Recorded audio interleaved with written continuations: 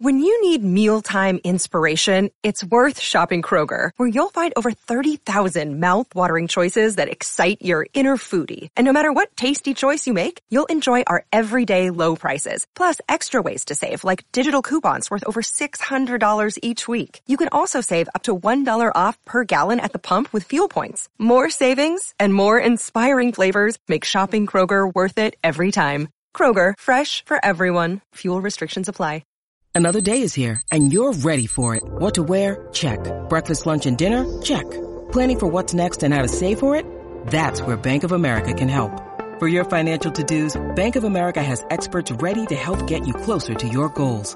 Get started at one of our local financial centers or 24/7 in our mobile banking app.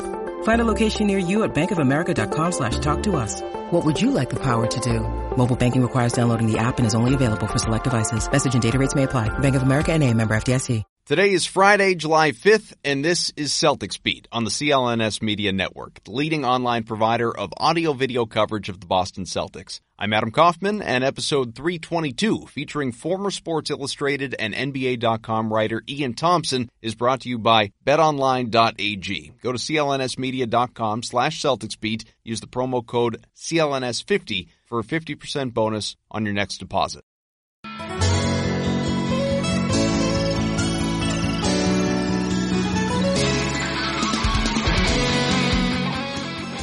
Okay, everybody, welcome back in. Another new edition of Celtics Beat, again on a Friday, not a Sunday, so hopefully we didn't screw you guys up. Just wanted to give you, an early July 4th present. We could look at it that way, and hope you had a great holiday, enjoyed the fireworks. Adam Kaufman with you. Now, I meant to mention this at the end of last week's show, forgot after a solid hour of Kemba Walker talk, and so much more with Stadium's Jeff Goodman. Go back and listen if you haven't, though. I can't imagine you've missed the show because I've tweeted it so many times, but NBA awards were last week, and the winners, MVP, Giannis Antetokounmpo of the Bucks. He only started playing basketball at age 13, 11 years ago, and he's already where he is, which is just mind-boggling. We could do an entire show on him and his history. He beat out James Harden and Paul George. Rookie of the Year, no surprise, Luka Doncic of the Mavericks. Coach of the Year, Mike Budenholzer, also of the Bucks. Defensive Player of the Year, Rudy Gobert from the Jazz. Sixth Man of the Year, perennial, it seems, Sixth Man of the Year, Lou Williams. Third time for the Clippers. Most Improved Player, Pascal Siakam, who was just terrific this year for the Raptors. The Hustle Award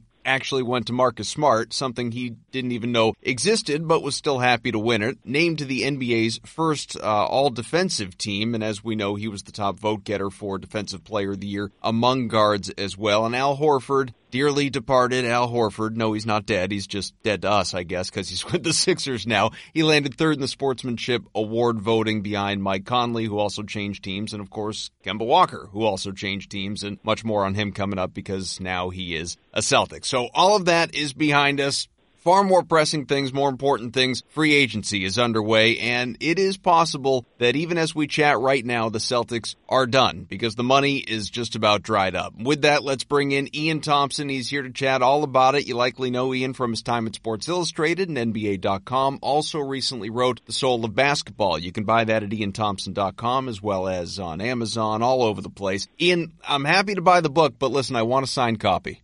Oh, absolutely. It's an X. I hold the pen like a knife, and I sign an X. But if that'll do, I'm happy to do it for you, Adam. Thank you. Yeah, well, that would definitely be, sufficient. Put that right there on the shelf after I've read it, of course. But let's talk about the Celtics team. And I'm going to ramble just a little bit more here to give people some background who haven't caught up, and then the rest of the show is mostly going to be you. So I'll let you save your voice. As I said, there's really no money left. The Celtics brought in Kemba Walker and Enes Kanter. They re-signed Daniel Tice and Brad Wanamaker. Also added a French center in Vincent Poirier. And they've got all those rookies competing for jobs. But will they make a trade? That's one of the things we're wondering about. Boston Herald's Steve Bulpett reported that Boston is not done exploring moves for more impactful players, so hopefully something doesn't come down right before this show is released over the course of the next day or so, but we've traveled that road a couple of times. We'll deal with it if, in fact, we have to, but this is not where Boston wanted to be. They may be pleased, Danny Ainge may be pleased with where he is, but this is not where Boston wanted to be. Plan A for the Celtics was obviously having everything go well last year with Kyrie Irving. He re-signs, the team then trades for Anthony Davis, maybe even finds a way to acquire Kevin Kevin Durant. Those two were talking so much, Durant and Irving, about playing together wherever it was. That would have had to be a sign and trade. None of that happened. So it's on to plan whichever letter. Plan J, as many have joked with Jason and Jalen. And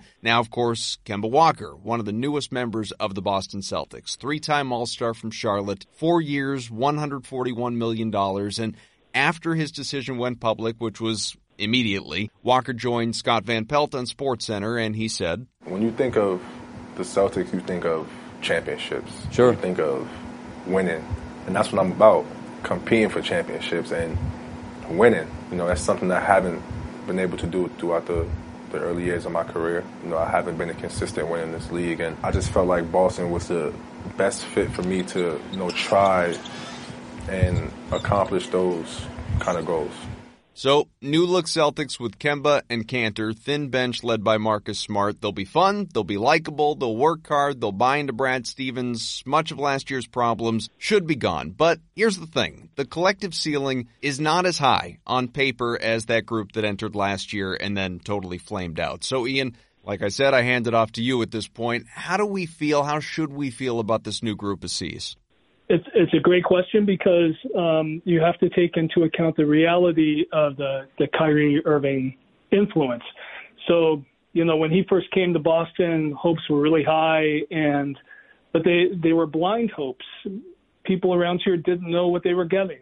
They knew about all the talent, but they didn't know about the influence he would have on the team as a leader in the locker room, all of that stuff. Well, now a lot more is known 2 years later. And based on that, I don't think it's really right to think anymore in terms of, you know, what could have been, because now you realize it never could have been with Kyrie. I look at him a lot from the Kobe Bryant perspective, and I've known Kobe a long time. Go way back with him. I did the first cover story of him for Sports Illustrated in the second year in the league. Kobe is a strange kind of guy, and it took Kobe Bryant a long time to learn how to be a leader. And his first half of his career, especially with Shaquille O'Neal, all you would hear was talk about he's just different, and it's hard to connect with him, and he has difficulty relating to other people. He has difficulty inspiring his teammates, raising them without denigrating them, all that kind of stuff. Well, who does Kyrie always talk about as his role model, as his hero? It's Kobe Bryant. And I see a lot of resonance there between the two journeys. You know, Kyrie wanted to leave LeBron. Kobe wanted to leave Shaq.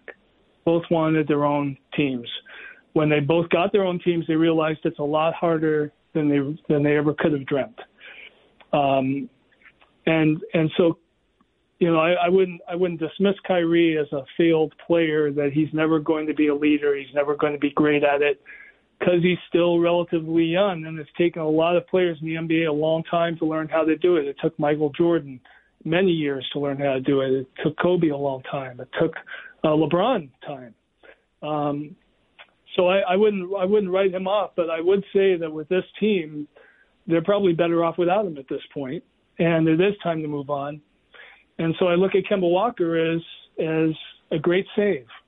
You know, Danny Ainge has always talked about how creating your own shot to win a game, making that shot at the end of a game, that's the most valuable skill in the NBA. And Kemba Walker is one of the best at that. And he did it on a team where he had to do everything in Charlotte. He didn't have any talent around him, really. And now he's on the team where he's going to have a lot more space. There's going to be a lot less wear and tear on him. And I think the players around him will be a lot better. You'll see them get back on the development track. At least I would think the Celtics are hoping that's what will happen. So you'll see Jason Tatum maybe get back on his feet and start to rise again. Jaylen Brown will continue along the way he did towards the end of last year. And Gordon Hayward's going to play better and get more shots. You know, and all these different guys will just improve, I think. You're right.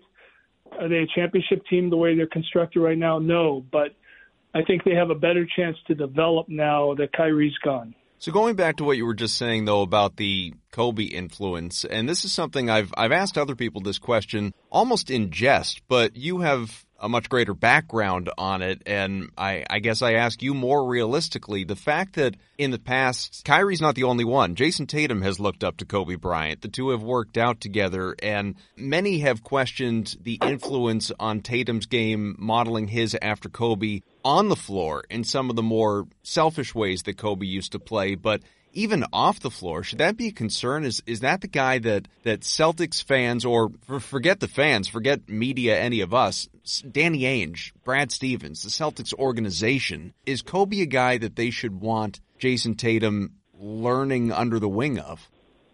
Well, right now I would say yes, because he needs to be a ruthless, cutthroat, killer scorer. He needs to be the guy that is number one on the scouting report, and everybody's trying to stop him, and he says, you can do whatever you want, I'm going to beat you anyway. That's what they need Jason Tatum to turn into. So that's the good Kobe. They can worry about the other stuff later. Let him prove that he's this all NBA level scorer, and then you can live with all the other stuff. And the other difference is, it's one thing for Jason Tatum to want to emulate Kobe off the ball, playing off the ball. But Kyrie Irving has the ball. He's the point guard. He's supposed to be the guy that's balancing everything out. And that's what made it especially problematic, I think, that and his free agency and the fact that you clearly could see he was flailing as a leader. He didn't know how to do it, and he kept trying different tactics, and none of them worked. And it shows just how difficult it is to be a great player in this league. More is asked of the great players in the NBA than of the great players in any other sport. I mean, if you're LeBron James, okay, you're supposed to be the best player on the team. You're supposed to show leadership at both ends. You're supposed to dictate this balance of when am I going to shoot, when am I going to set up other guys, because the team needs the great player to score between 25 and 30 a game, right? But he's got to know when he shoots and when the other guys shoot. And this guy needs a shot. And then in the locker room, you've got to be the social leader, and you set the tone in the locker room. And you're the one that sort of you define the relationships in that room and how people are going to respond. And you have to do it at both ends. You have to play defense as well as offense. The other sports, Mike Trout doesn't have to worry about all that stuff, and Tom Brady isn't even on the field for half of the plays. Right. And football is so much more structured. So there is such a demand on these players, and Kyrie trying to pull that off. It was clearly right now at this stage in his career, at his age, it was too much for him. Jason Tatum doesn't have those demands on him as a guy that plays off the ball.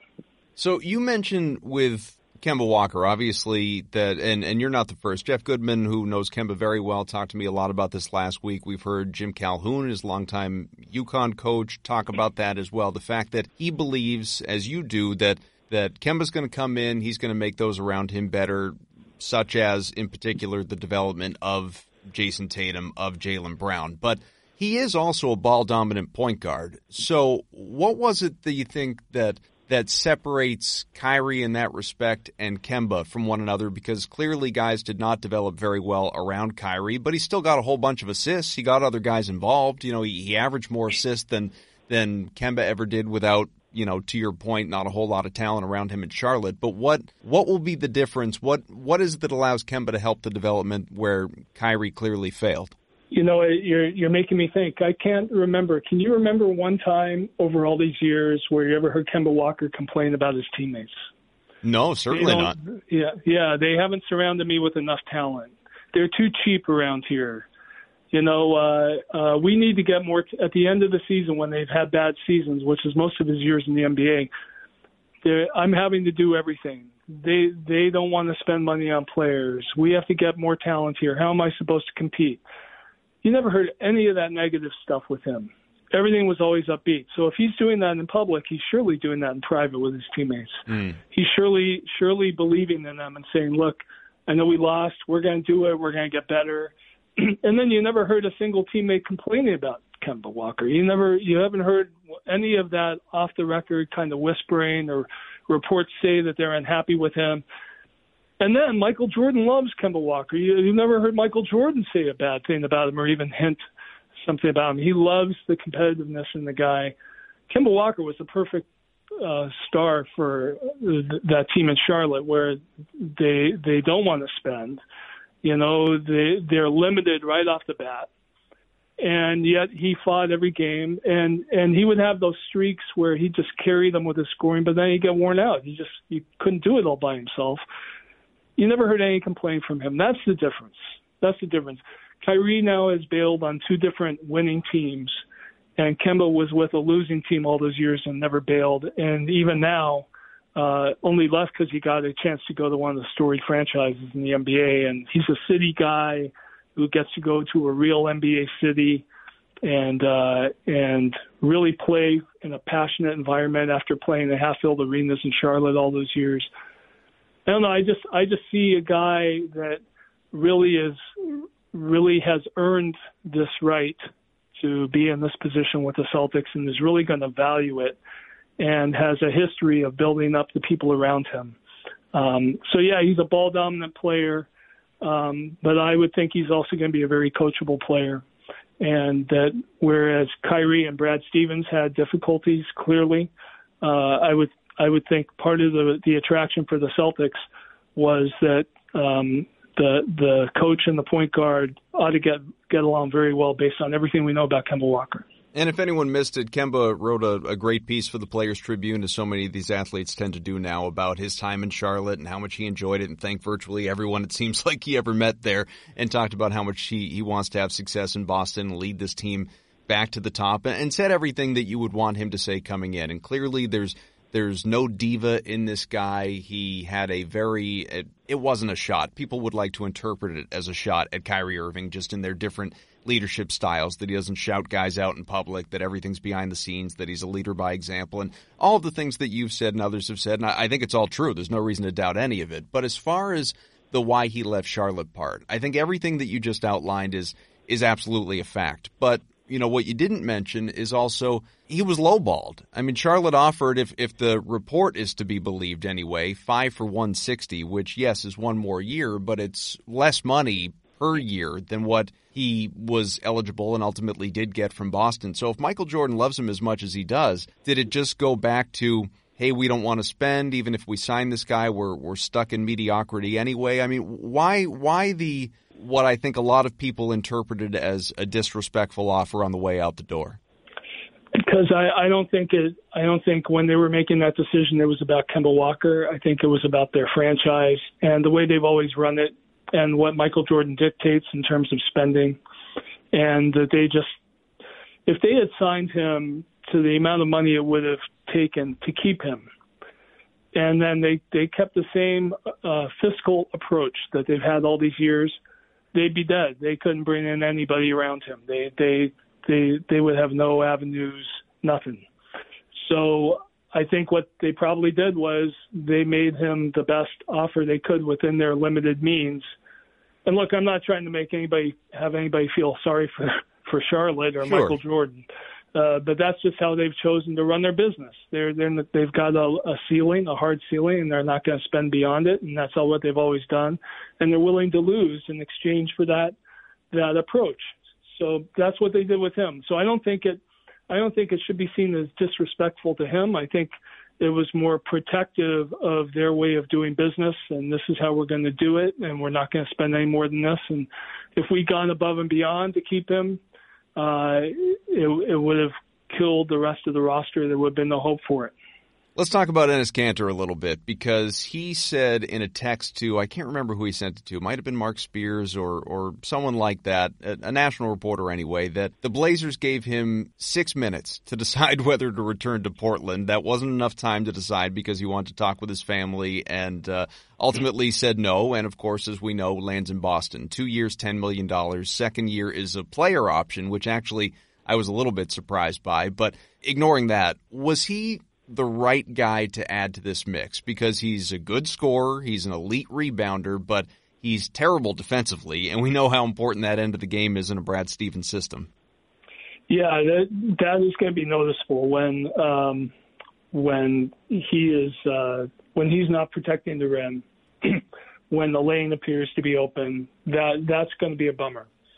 For the amount of money they're spending, it's a great signing.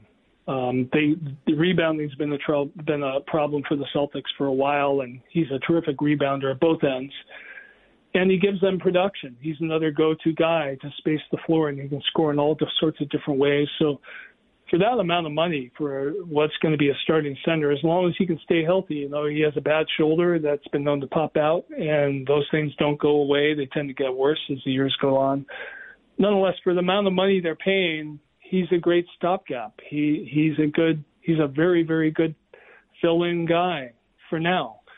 And they're going to be trying everything they can to develop Robert Williams to be the kind of glue defender that they really need, and the kind of shot blocker, rim defender that they haven't had for an awful long time. So for now, I think he's the best, really, within their limited means that they could have hoped for.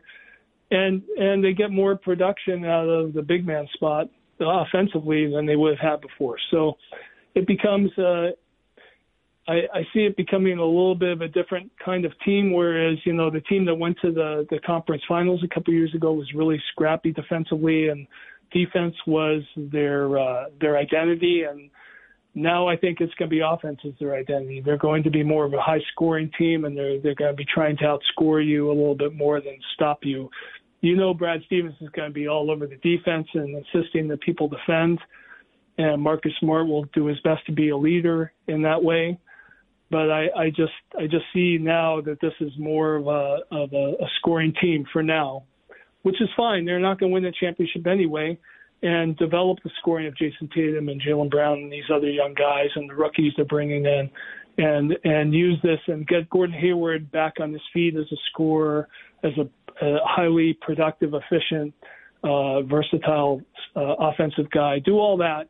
And then develop the defense as you go along by bringing in different people. I believe the answer to this question is yes, but many have asked me on Twitter and asked me to ask you as well. Is it safe to assume that Kanter's the starting center out of the gate, or do you think that there's any sort of challenge toward him coming out of guys in summer league maybe, or obviously more realistically training camp and preseason?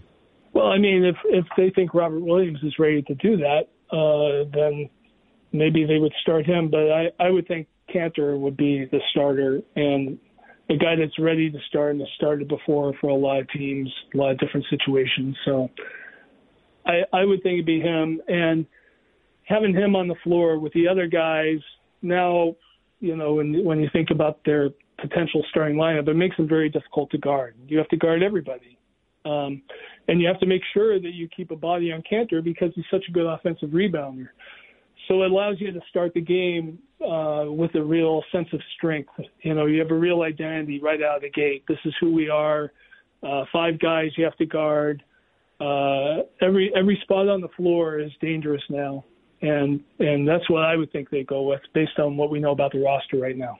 From a personality standpoint, obviously, Enes Kanter is a character. And for anyone who doesn't know, Michael Pina, he's also part of the CLNS family. He wrote for lack of a better term, I guess, an expose, a great feature on Kanter, I think, last year. And I tweeted that out recently, so you can check it out. But just a long sort of telling of Kanter's background and some of the different things that he weighs in on that you wouldn't even think about. We know the guy's a wrestling fan. He's got the situation there with the Turkish government, but not even including that. He is someone that definitely likes to interject how he feels about X, Y, and Z. And he is also someone who has historically complained when his playing time diminishes. Is that a concern, or does he have a good understanding of what his role is coming into this team, knowing full well that, as you said, it's for inexpensive dollars anyway? I'm sure if he isn't getting the playing time he would like or thinks he deserves, people will hear about it. But it's not going to be like some $30 million player complained, or it's not going to be like when Kyrie makes a passive-aggressive statement that makes you question his relationship with Brad Stevens. In the context of Enes Kanter and who he is and how much he makes and his role in the team and his future with the team, if he causes a bit of a stir, people talk about it on Twitter, but it's not going to be that big of a deal. And the other players are going to know who it's coming from and his role. And I don't think there's that much to worry about there. So as mentioned earlier off the top of the show, Steve Bulpett reported that the Celtics are still trying to add a larger name to team with the rest of this squad. Are you hearing anything in terms of, what the Celtics might be looking to do in terms of who they may package? I know a lot of people have brought up the possibility of moving Jaylen Brown, especially with a new contract looming, or just what's realistic in terms of who could be coming the other way. I haven't, because I think it'd be really hard to give up Jaylen Brown, even with his contract situation. And look, they've cleared a lot of space now, and I think part of it is to maybe be able to not have to worry about their young players and be able to invest in development rather than go after the quick fixes. So I'm sure they're looking at trades, especially they have to do everything they can because there's been such a talent drain in free agency, and it's gone the wrong way for them that way. And so they're always going to be looking at possibilities anyway. Danny Ainge loves to look into trades. It's a fun part of the job for him, but I don't see that happening, and I don't necessarily see that they should be looking at trades from a position of weakness. I think they're operating now from a position of strength. They still have that Memphis pick coming in next year or the year after. That might be valuable to them to keep now or to trade. Who knows? But I'm actually I find myself second-guessing myself on this because there's just such a negative vibe around the team. But I'm optimistic about the team next year. I think, especially if Kawhi Leonard, depending on what Kawhi Leonard ends up doing, and right now as we talk, Adam, we don't know what he's going to do. Right. But if he were to leave Toronto, then the East becomes wide open, especially after Jimmy Butler's gone from Philly. And after all is said and done, and they lose Kyrie, they lose Al Horford, if Kawhi Leonard leaves, I could see the Celtics being right there as a team that has a shot at making the finals next year. It's really interesting to think about because, as you said, there has been so much movement around the league, most certainly in the East. Like Kyrie Irving goes to the Nets with Kevin Durant, although, of course, we know Durant's not going to play this year. Jimmy Butler to the Heat. Hassan Whiteside is gone, which that really surprised me. Horford, Tobias Harris on the Sixers. Harris was already there but re-signs. Chris Middleton staying in Milwaukee, but Malcolm Brogdon has gone to the Pacers. And a lot of the stuff that you said. And I'll tell you what, you could second-guess yourself all you want. You're not alone because former Grizzlies and Kings head coach, you may have caught this, Dave Yeager, he was asked on The Jump on ESPN who the favorite is in the conference. He said it's the Bucks, it's the Sixers, of course, pending Kawhi Leonard's return to the Raptors if that does happen. But he also added, I think the team that's getting lost here is Boston. They still have three wings that everybody else in the league covets. Jaylen Brown, Jason Tatum, and Gordon Hayward's going to be better, I think, 2 years removed from his injury. You don't want to be in a tight game against Kemba Walker. He will get you at the end. He makes big shots, makes big plays. And let's not forget Isaiah Thomas. Best 2 years. We're at Brad Stevens, running it, has the ball all the time, making all the plays. This is a young team, though, that needs to get over holding the basketball. It's not my turn, your turn, my turn, your turn. It puts a lot of pressure on the coach. Let's play. Here's our pecking order. This guy sets the table. Everybody else play off him. And I think if they do that, they can be successful. So, Ian, you can feel good knowing that you're not alone, for one. You've got, a former NBA head coach on your side. But let's build on what you were just talking about and obviously what Dave was talking about there. What does it take for the Celtics, short of Kawhi leaving the conference, what does it take for things to break right? What's the chemistry of this group have to look like? And I say that in a lot of, you can interpret it however you want, not just how well do these guys get along, the chemistry on the floor as well, all encompassing. What needs to happen for them to make that run as, in a dream world to the NBA Finals, but even to just exceed what they did last year and reach the conference finals? I look at them potentially as a bunch of guys that have a lot to prove. A bunch of people that have talent but have not fulfilled it, and each in his own way. And they all have something desperate to prove, and they're all coming off tough times. And that, to me, is a great situation for a team with so much talent. And it starts with the coach. Brad Stevens is coming off the toughest year maybe of his basketball career, where there were all these high expectations and it all blew up in his face. It was the first time that he coached a bona fide diva NBA superstar, and it didn't work. And the team regressed. They played worse with that star than they had the year before when he was injured. And then Al Horford, maybe it was all about money, but maybe he wanted to leave. Maybe he didn't like the vibe there, and he didn't want to be around anymore, and he was looking to get out of it. We'll find out eventually. Anyway, Brad Stevens, I look at as a guy with a lot to prove. Now, is he a bad coach? No. But all these years when Brad was working his way up with the Celtics and you know, we'd all always be asked, is he the best coach in the league? And my answer would always be no, absolutely not. There's no way you can say somebody is the best coach in the NBA when he hasn't coached the team to the NBA Finals or hasn't won a championship, because those are the toughest things to do, because those are the toughest players to coach. The players that can win championships or get to the finals, those are the toughest guys to coach, and there's only a few guys in the league that can do it. And Brad still has not proved that he can do it.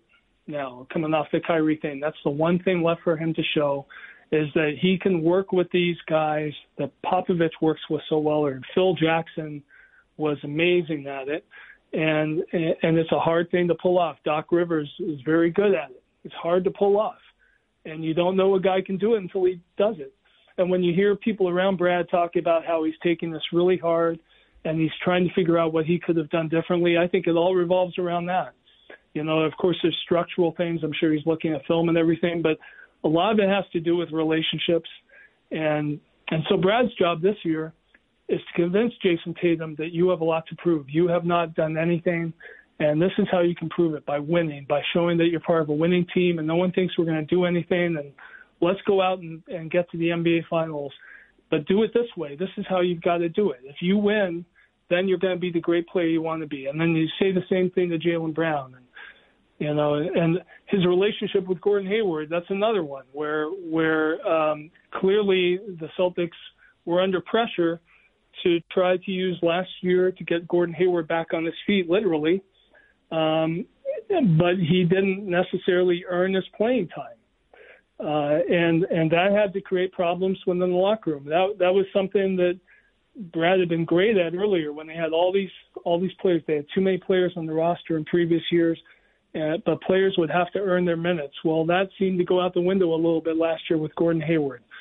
So now he's got to restore those kinds of relationships and put people in positions where they're earning their minutes again, and there's a sense of fairness, and people aren't worried about it. So there's a lot going on coming off last year, and yet I don't think anybody should be thinking lesser of the people involved. Throughout the history of the NBA, the great players, the great coaches, they've gone through times where times were tough. I remember for years people would rip Greg Popovich and say he was getting outwitted by Phil Jackson. And look at Popovich now. So you learn from these times, you learn from these hard times, and it turns you into the great coach or the great player you're supposed to be. That's where I see the Celtics right now. That's how they have a chance to really do something next year if they see themselves as a bunch of guys with something to prove. Building on Jason Tatum and Jaylen Brown, because you mentioned those guys, and obviously, yeah, something to prove for both of them. Tatum kind of, I don't know, leveled off a little bit last year. I'm not going to say he plateaued or anything like that. Some people have said that. I don't believe that. I think he's going to take a step forward. He's going to take a leap forward, if not this year, in the years to come. So I think last year was just he stabilized briefly, and then Brown got off to the slow start, figured it out in the second half when he actually came to terms with what his role was, and he had a very good playoff run as well. Tatum was kind of more stagnant throughout the year. But these two guys, and you've already said you believe that Kemba Walker's addition is going to help their development both on and off the floor, but are these two, do you think this year, ready to take those steps forward, ready to, dust away all that criticism and take the chips on their shoulder and all of that, prove people wrong, to show what they can be in this league, the All-Stars or better, for that matter, that we believe they are capable of being, and justifying why Danny Ainge has been hesitant or downright refused to put them in trades for more established stars.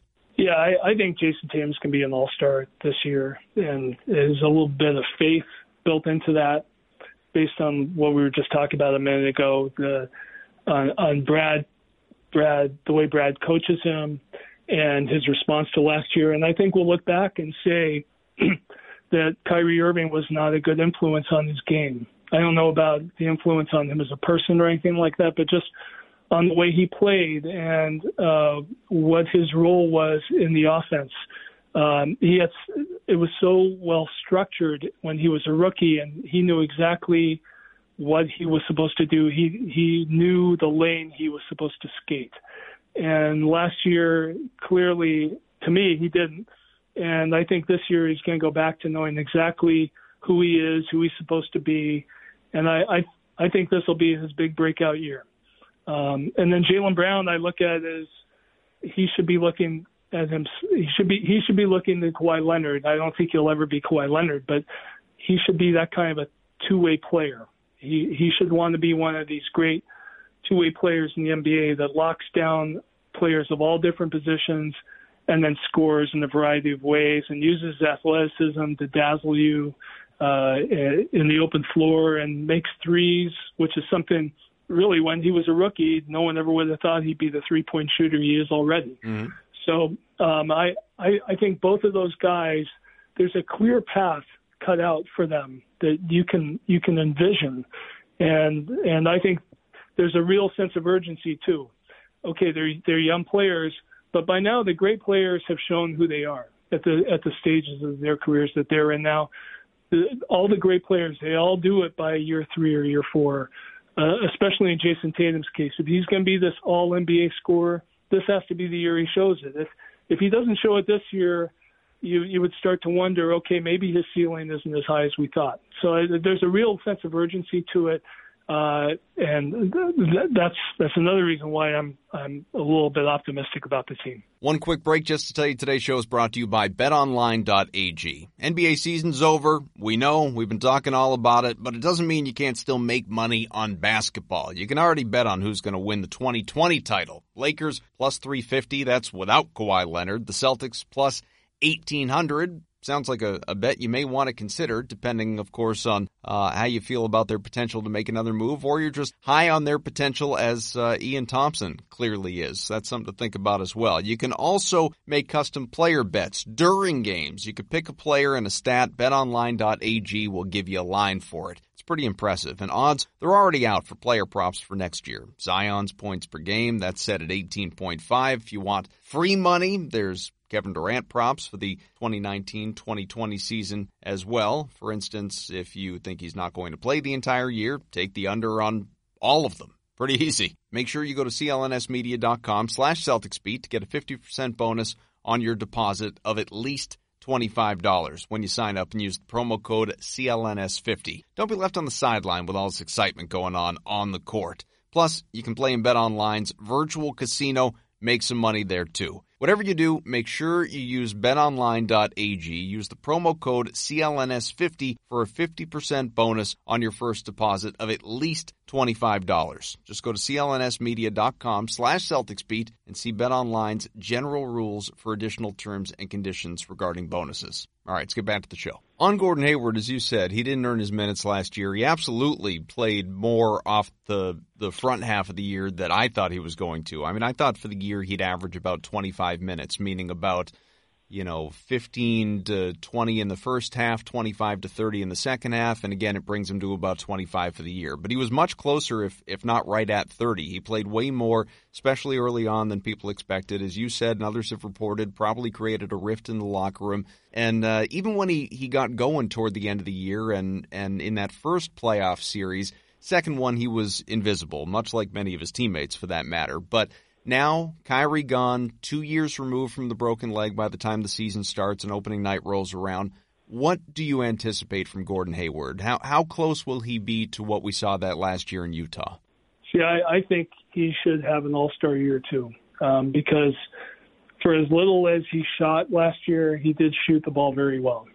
And you can almost imagine the guy in his position knowing that the minutes he's getting, the role he's playing, maybe causing some trouble in the locker room, wanting to be deferential. Especially he's such a good passer and playmaker. That's a skill of his. So, but this year they need so much more from him, and he should be ready to do it. When you look at Paul George coming back from his similar injury, the second year he had a really good year. And I would think the same for Gordon Hayward. And again, with Kyrie Irving gone now, there's no guy that they're all waiting to take over the game. There's nobody that, we have to run everything through Kyrie before we get to run our offense. They're going to go back to a Brad Stevens team. There was a Kyrie Irving team last year, and this year I see it as being a Brad Stevens team, which means what Dave Yeager was talking about in the clip you played earlier, Adam, about sharing the ball, quicker ball movement, a better sense of structure, an identity offensively that endures, that goes from game to game to game, that doesn't change from day to day depending on the whims of Kyrie. So I think he's going to thrive in that situation. It's what brought him to Boston in the first place. And there'll be a real sense that he's earned it after all he's been through. Circling back to the Bigs, Ian, because that was before the Enes Kanter edition, that was the big question mark, and it's why I brought up again the trade possibilities. It was one of the things I talked about on last week's show with Jeff Goodman. He was advocating, saying that the team should not necessarily make the deal, but dangle Jaylen Brown to see if you can get one of the Indiana bigs, Miles Turner, Domantas Sabonis. Of course, plenty of people have talked about Clint Capella, but one of the names that experts haven't talked about or pundits haven't talked about, but certainly fans have obsessed over, is DeMarcus Cousins. Boston's bigs right now are Enes Kanter, Robert Williams, Grant Williams, if you want to call him a big, Daniel Tice, Gershon Yabusele, Vincent Poirier. We don't know if they'll even ultimately all be there come opening day, but again, no Cousins. And ESPN's Adrian Wojnarowski actually said this on SportsCenter recently. There's not a market for him, Scott, and I think he hoped some big market teams would strike out, that have cap space. He could get a 1 year, $12, $15, $18, $20 million deal. It's not there? That's not happening. I don't even know if there's the mid-level exception he got in Golden State last year.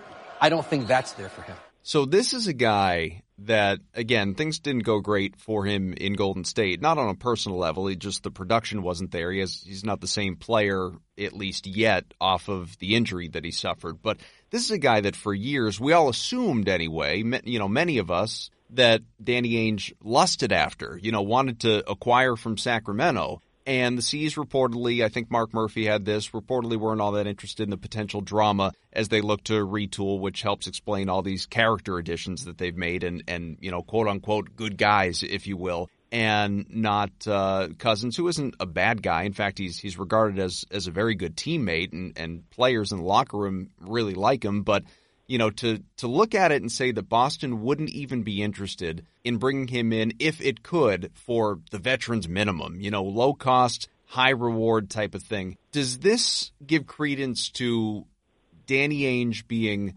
more inclined to go with Brad Stevens and not being deferential, but what his vision is, what his system is, what he wants in a player both on and off the floor? Like Jeff said, if Danny was the coach, somebody like it, he wants talent. Someone like a DeMarcus Cousins, he's on the team. But Brad, he doesn't want to deal with that type of stuff. He doesn't want to deal with the possible fallout, and maybe that explains why things didn't go so well with Kyrie Irving. As I ramble on, I guess, do you look at the Cousins situation in a similar light to all of that?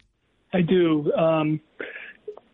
If they weren't very interested in trading for him when he left Sacramento to go to New Orleans, and that was before he was hurt, when people were saying he was the most talented center in the NBA, best center in the NBA. Other guys in the Olympic teams would say that about him.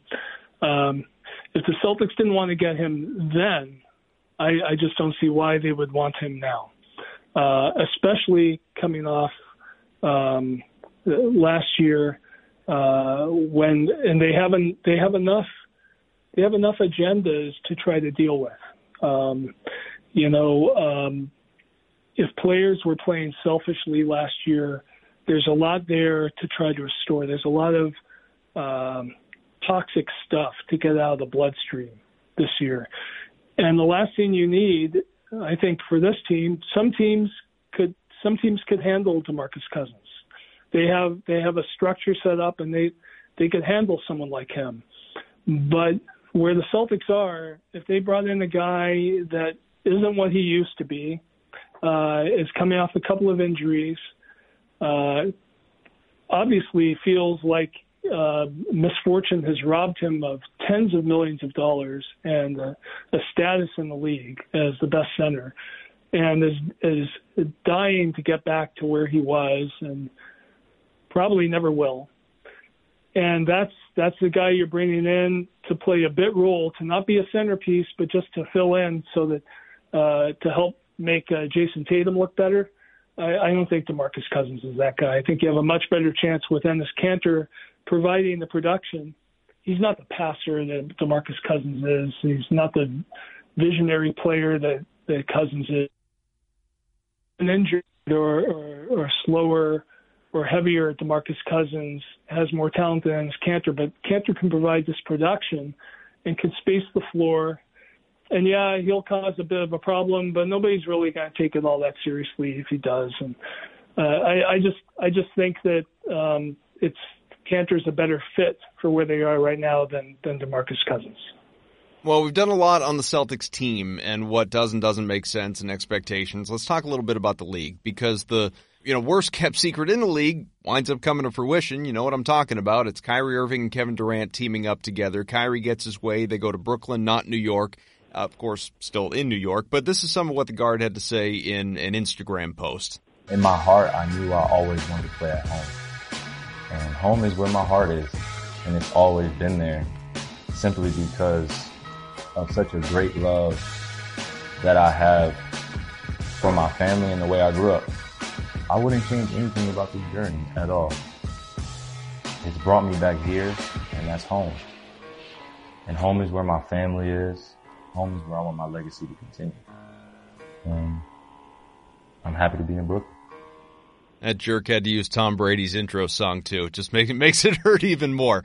But that also means that Kyrie should probably have to apologize for this outburst from after the All-Star break. So it's a video of me and one of my best friends talking, and then it turns out to be a dissection of a free agency meeting? You get that? Do you get that? And then I'm asked questions about it? That's what disconnects me from all that shit. Because I have no connection to that. Over a video, I'm asking questions about the fans. You brought up the fans? Come on, man. You do it for the likes and clicks. Everybody does. Everybody wants to hear me talk like this. I know that people are hearing that and immediately thinking, I am not going to miss this guy. But and Kevin Durant, by the way, and I'm not going to play it, but he had a similar kind of rant right around the same time against Ethan Strauss, and again, just fed up with the media speculating about their future, and they did it at the same time and probably teamed up about the same time. But if you had to predict, Ian, right now, how we will describe the Kyrie Irving, Kevin Durant, DeAndre Jordan era in Brooklyn, what are we going to say? It's a reality show, and it's not really a really well-written reality show, where it's going to be like one of those movies where the character, it's like if a movie was written and the character was written to do something in one scene and then does the opposite in the next scene, and you say to yourself watching the movie, well, why would the person who does this, why would they do that? That's a badly written scene. But I think that's what we're going to see with them. That it's two wonderfully talented players who are both trying to figure out who they are. We know who they are as players. They're just so talented. But Kyrie is clearly casting about trying to find a place where he can be this vision of himself. And Kevin Durant is I've always been empathetic towards Kevin Durant because he's been portrayed as this villain, but I just think he's still trying to figure out who he is. LeBron James, when he went to Miami, he was the villain, and America hated him.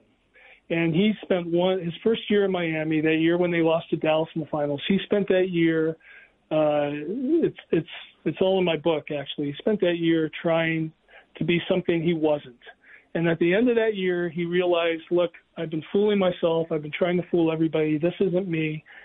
And he doubled down on himself and figured out who he was. And ever since then, he's been very true to himself. And he's been very consistent in who he is.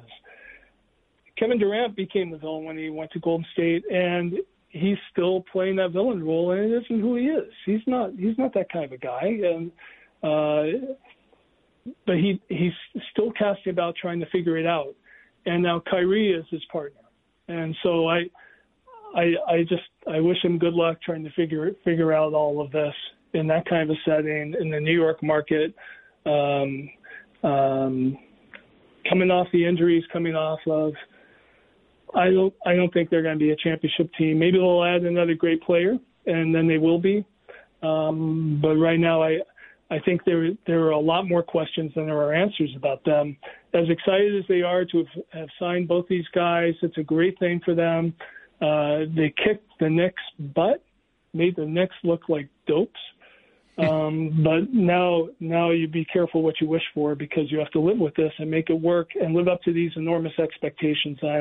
I don't know if they ever will. No, I'm with you. I don't think they're going to win a championship. Of course, that, like you said, maybe they add another great player that changes the narrative. But as things stand right now, I don't think they're a title winner. I don't even think they're going to make an NBA Finals during this era that those guys are together. We'll find out over time, and maybe we're right, maybe we're wrong. But as you said, those poor Knicks, no, if you want to feel bad for them, no Kyrie, no KD. They don't even get a meeting with the two of them. For that matter, according to a report, didn't even offer a max deal to Kevin Durant because of fear for the injury, which they've taken a lot of flack for, and quite frankly, part of me at least understands. But nevertheless, it doesn't go down. They don't trade for Anthony Davis. They don't get lucky in the lottery and get Zion Williamson. There's no consolation prizes at all. I mean, the big free agent addition, who I love, I would have loved in Boston, but not who they were dreaming about in New York, Julius Randle. Kristaps Porzingis is gone. You know, they clear all that space, trade him away to Dallas, and have nothing to show for it. This is just an incredible mess for Jim Dolan.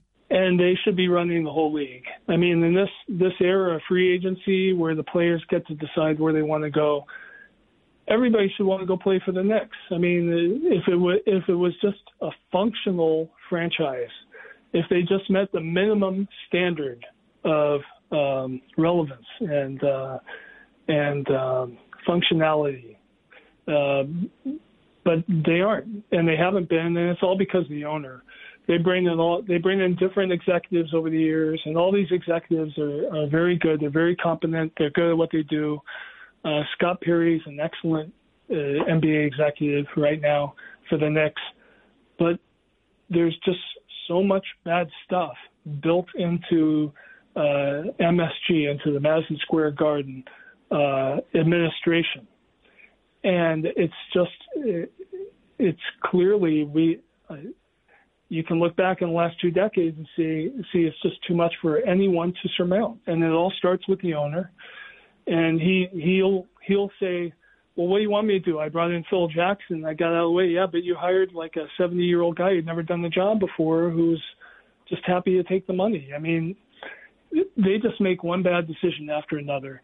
When they have one good player on their team, Porzingis, and the relationship with him is so bad that he demands to be traded, and so you trade him to clear cap space, which you can't fill, and you send a letter out to your season ticket holders in mid-season, hinting at the rumors that everybody's been hearing about Durant and Irving, making it sound, adding to their expectation that you're going to get them, and then you don't even come close to getting them.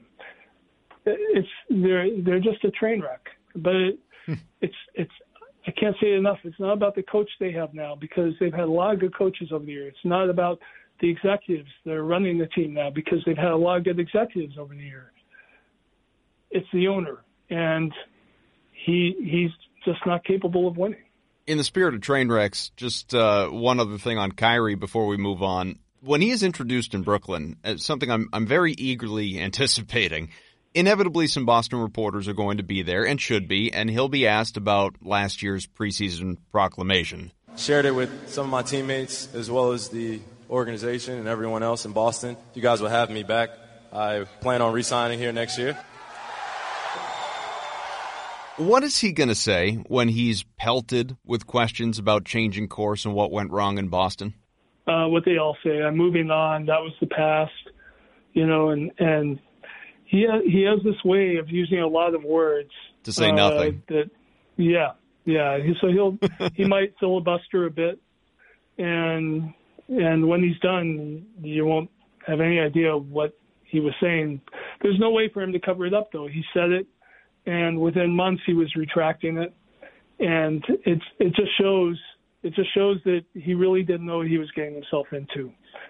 I used to be around the Cavaliers team, a lot. They were contenders, and you would hear from people within the team the amount of respect that they had for LeBron, and that LeBron is the real thing, and sure, he's passive aggressive and all that, but he's consistent, and they know who he is and what he's going to give you, and he sets a great example with his work and everything. Kyrie was always whispered about as just a strange guy, going back to the Kobe comparison. So this is who he is. This is what you get. Maybe he'll figure it out the way Kobe did. Maybe he won't. That's why it's going to be interesting to see them over the next couple of years. I'm not going to be watching them thinking that they're going to win championships.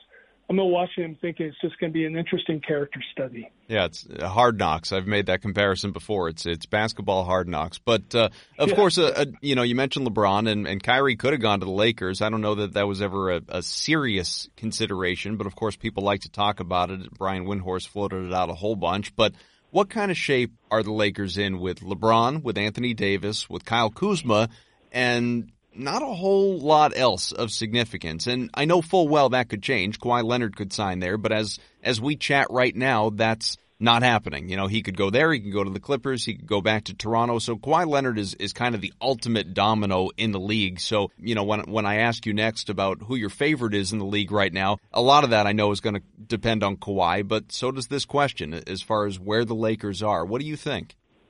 Well, a month or two ago, I would have said they're incredibly dysfunctional, and their general manager, Ron Pelinka, has no credibility. But then it doesn't matter how much you gave up. And I still think we're going to look back on the trade they made for Anthony Davis and say it was a good trade for them.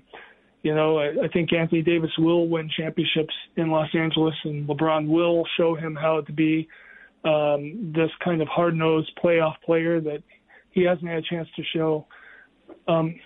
In New Orleans, people would tell you that Anthony Davis needs someone like LeBron to show him the way, someone to show him, look, you think you're hurting right now, you can play tonight. You can play through this.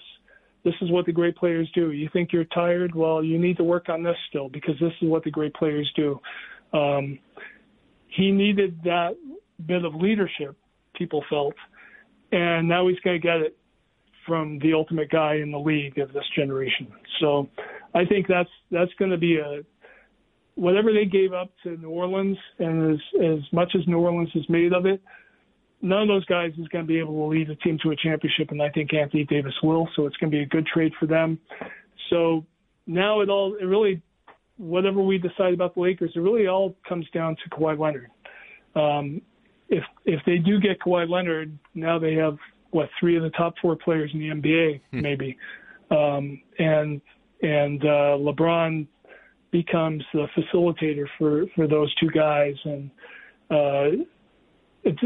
they'll have no trouble filling out their team, and they'll be the championship favorite, and they'll probably win it, and they'll win 2 or 3, or LeBron will be close to catching up with Michael Jordan by the end, and we'll have a real argument over who is the best player ever. If they don't get Kawhi Leonard, now we're looking at very good role players. If they can get those guys to fill out their roster, they'll still be a very attractive destination for players. If I'll take $1 million less and go to Lakers because I get to be a Laker and be on this contending team and all of that. So I think they're going to be in decent shape, but they'll just be one of many contenders next year. The other thing, if Kawhi doesn't go there, I think LeBron's going to have just an amazing year where he'll put up the same kinds of numbers that he put up when he was with Kyrie, but this is the first summer that he's had a full summer's rest. And he talk about giving somebody that's already proved so much, having something to prove. He's taken a lot of heat over the last few months that, people are talking about him as an afterthought and that he let the Lakers down and should they try to trade him and all that kind of stuff. And he's hearing every word of it. And I expect him to have an amazing year next year, LeBron. So they'll be very good no matter what. If they do get Kawhi, they'll be unbeatable. Well, since you covered that scenario, let's say Kawhi doesn't go there. If he goes to the Clippers or if he re-signs in Toronto, and honestly, I don't even know what I expect him to do at this point. Nobody seems to have a really clear handle on what Kawhi's decision is going to be. But who's then the championship favorite at that point, do you think, if again, Kawhi's not with the Lakers? That would be awesome if he didn't go to Lakers, because we could talk for days and days about who could win, and there'll be a number of different teams, and it will be the first time in quite a long time where we have that kind of argument. It'll be like going into an NFL season, and you just won't know who's going to win it, and there's going to be a lot of different teams that could. The Portland Trailblazers could win it if he doesn't go. The Rockets, that could be, after everything they've been through and they tried to undo their team and get Jimmy Butler, they could win it. Toronto could win it again if he stays in Toronto. The league is going to be wide open if Kawhi doesn't go to the Lakers, and it'll be a very cool thing if he doesn't go there. And you won't need to have this super team anymore. Two stars will be enough to win it next year if Kawhi doesn't go to the Lakers. So I think we're all waiting to see how the whole league is going to turn out. This last week of free agency, it's just been like a big reset for the NBA. There's been such an exchange of talent, and now this is the final sort of piece of it. Is it really going to be a reset, and what kind of a reset? Is it going to be a reset where you have another super team replacing the Warriors, or is it going to be wide open? That's what it comes down to with Kawhi. I am definitely interested to see, I'm sure someone will have the statistic by the time opening night rolls around, what percentage of the league was on a different team last season. One of those guys, of course, and I'd be remiss if I didn't mention him, this being Celtics beat, Isaiah Thomas. He joined the Wizards, 1-year deal for him to once again try to show that he's back, that he's ready to contribute. But unlike in Denver, where that opportunity really wasn't there, I expect he's going to get that in Washington. I know a lot of C's fans aren't thrilled that he wasn't on Danny Ainge's radar this summer. I understand it for a range of reasons. I wouldn't have been shocked by it either if he came in at the veterans minimum for a chance to, put himself back together under the guy that made him great, Brad Stevens. But is this a good fit for him in Washington, knowing that John Wall is, probably not going to stay healthy and there's not a whole lot else there? It is. It's a little bit like the situation that he came to with Boston. Not as young of a team maybe, but a team that needs what he offers, and can just go for it for 1 year with Isaiah Thomas without making it a long-term relationship. So yeah, I would think this is a great move for both sides. He gets to go to a team where there's some talent around him, and Bradley Beal, he should play very well with Isaiah. And if Isaiah is able to play, if he's close to what he used to be, then he's really going to help them. And he will give them a bit of an identity. They're in an underdog situation, and that's exactly who he is. If he's playing well, if he's playing anything like he did for Boston, the fans will come out. There'll be something to cheer for. He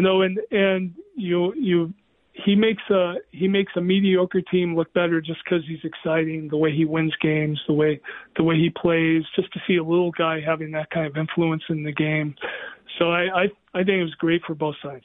Ian, just a general league note that I feel like it's increasingly talked about. It's not like it's ignored, but I don't feel like it's talked about enough. The calendar, of course, sucks. Free agency should start before the draft. Many, including Danny Ainge, have advocated for that. And really, I'm sure there are reasons why this can't happen from a league year type of situation, but free agency should begin the day after the finals end. I mean, there's so much tampering to begin with, it's ridiculous. Everybody does it. Nobody really hides it. For instance, Kemba Walker. Let's bring it home to Boston. Kemba Walker agrees to term with the Celtics.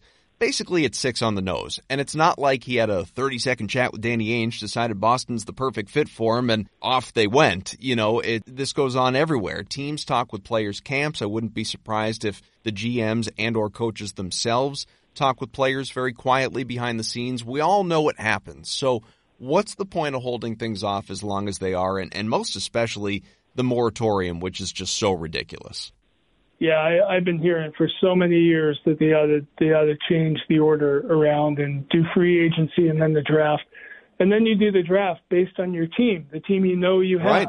And then the draft really becomes a pinnacle event where you've gone through all this free agency, and now it really is the end of this run that the NBA gets with the playoffs and the finals and the free agency, and then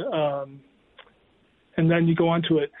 The one bit of it that's unseemly would be, you win a championship and the next day your guy's leaving, or you have a great year, you lose an NBA finals, and the very next day, now you have to be on the phone and working out your next deal, because if you don't do it right now, you get shut out. Mm-hmm.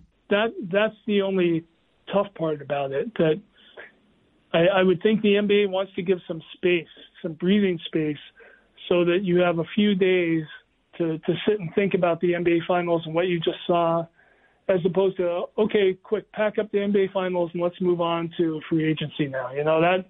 That's a tough bit of timing for anybody to pull off, and they would have to, I guess, extend free agency out enough where it wouldn't have to happen right away, where you could have some breathing space after the finals. What about the tampering then? Does the league just not care? Well, I think they only care if a team protests, and nobody can protest because they all do it. So they have this, it's sort of like, this is like a very, very light version of NCAA basketball where they all cheat. Yeah. And they all offer money under the table, and they're all, the family, we sign a player and the whole family moves to the town and they all have jobs in the town, and that stuff goes on all the time in the NCAA basketball. So this is like a tiny little harmless version of that, where the coaches and the executives, they've all agreed, okay, we're all going to do this and nobody's going to complain, right? And okay, right. Okay, then let's just go ahead and do it.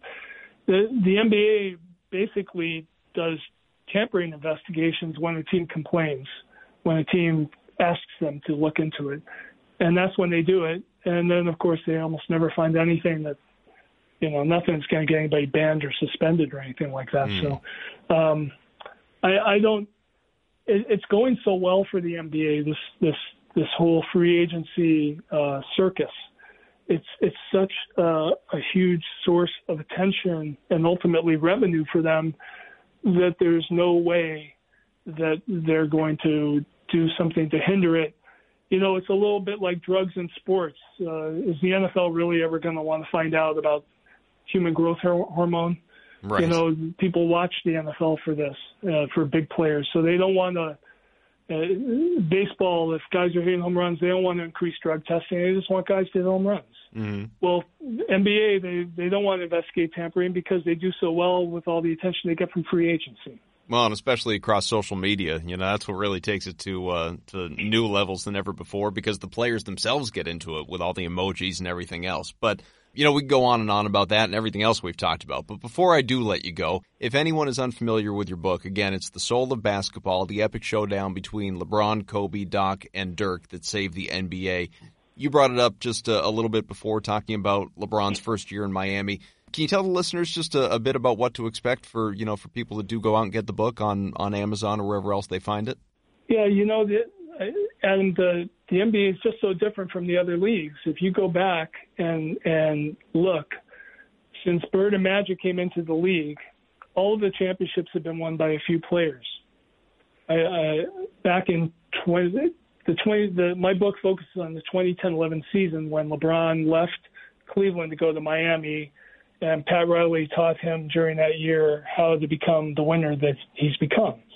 And so Pat Riley opened up to me, spent 9 hours talking to me about his career and the things he tried to pass on to LeBron. Doc Rivers, Danny Ainge spent a lot of time with me. Paul Pierce talking from the Celtics' point of view. Dirk Nowitzki's story is told in the book.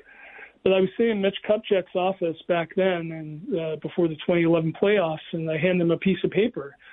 He was the GM of the Lakers at the time, and it had a list of all the players that had won NBA championships from Bird Magic's first year through 2010. And I don't know, it was like 14 guys who won all the championships. It's just an amazing thing to think about that if you don't get one of these players, you can't win. Now, Trent Dilfer won an NFL Super Bowl. He's not on that NBA list of guys. Trent Dilfers don't win in the NBA. Mike Trout is the best player in baseball, and he can't even get his team into the playoffs. The influence of a great baseball player is nothing like the influence of a great basketball player. So how do you develop these guys? How do you find them, and then how do you develop them? LeBron was the most gifted player ever, and yet he had to learn all of this stuff so that he could know how to make use of his gifts, so he could be a real leader. And that's what this book is all about. It's about how Paul Pierce became a leader and how Doc Rivers helped people become leaders, and Greg Popovich, who opened up to me in the book, and Pat Riley and Kobe Bryant spent time with me for the book. All these different guys, and they all sort of beat up on LeBron during that year and taught him how to be a leader. And the story of that year ends up becoming the story of the NBA. How do you turn these young guys who think they know everything into real champions? Well, if Greg Popovich opened up to you, I think we know it's a good book because he doesn't open up to anybody. Yeah, I've known him for a long time. Working at Sports Illustrated all those years, you'd go into a city, and at that time, Sports Illustrated was a big deal, and so you would get time alone with all these different players and coaches that if I worked for a newspaper, I couldn't get. Yeah. So you end up developing relationships with all these people, and then when I come to write a book, they just assume it's the same kind of relationship. So I spent 3 hours with Greg Popovich, just talking about the history of his team and how he built it up and what he looks for in players and what works and what doesn't. And it was really, really, even if I hadn't been writing a book, I would have loved to have just spent the time with him. Well, Ian Thompson, I really appreciate you spending time with us. A lot of incredible insights and just analysis of this team, the Celtics team, the league, its makeup, the direction it's going, and, of course, the book. I've always enjoyed your writing, so something that I need to make sure I put on my summer reading list as well. Ian Thompson, the book is called The Soul of Basketball, the epic showdown between LeBron, Kobe, Doc, and Dirk that saved the NBA. Ian, thanks so much. Thank you, Adam. Really appreciate it. Great stuff again from me, and I guess summer shows are long shows, but I don't care because there's just so much to talk about, especially this first show right after the start of NBA free agency. So I hope you enjoyed it. Go back, listen if there's anything that you need to further digest and really think about because there was a lot there, and obviously Ian is high on the potential, no guarantees, the potential of this Celtics team, and I think there's reason to be for various reasons that we didn't even explore here in this show today that we can do in the weeks and months ahead, depending on what other moves Danny Ainge makes. But it's been long enough. Let's get out of here. You need to get on with your, day after barbecues and whatever else. I hope you have a great rest of your holiday weekend, that you had a great 4th, enjoyed some fireworks, and you're at least content with the Kemba Walker fireworks this particular offseason, because you could actually argue biggest free agent signing the Celtics have ever made. Was Al Horford. Gordon Hayward trumped that, and Kemba Walker's better than both those guys. So there you go. Let's end on a high note. Thanks to Ian, my producer Evan, Nick, Larry, John, everybody at CLNS Media, most especially you. Subscribe to Celtics Beat on iTunes, Stitcher, wherever you find us. You can get me on Twitter, as you've been doing so much over the course of the last few weeks. Really appreciate it. At Adam M. Kaufman. Welcome any and all new followers. Hopefully I don't alienate you too quickly. Once again, this show brought to you by betonline.ag. Go to clnsmedia.com/CelticsBeat. Use the promo code CLNS50 for a 50% bonus on your next deposit. Again, at Adam M. Kaufman on Twitter, Celtics Beat on iTunes. That's it. Gino, get us out.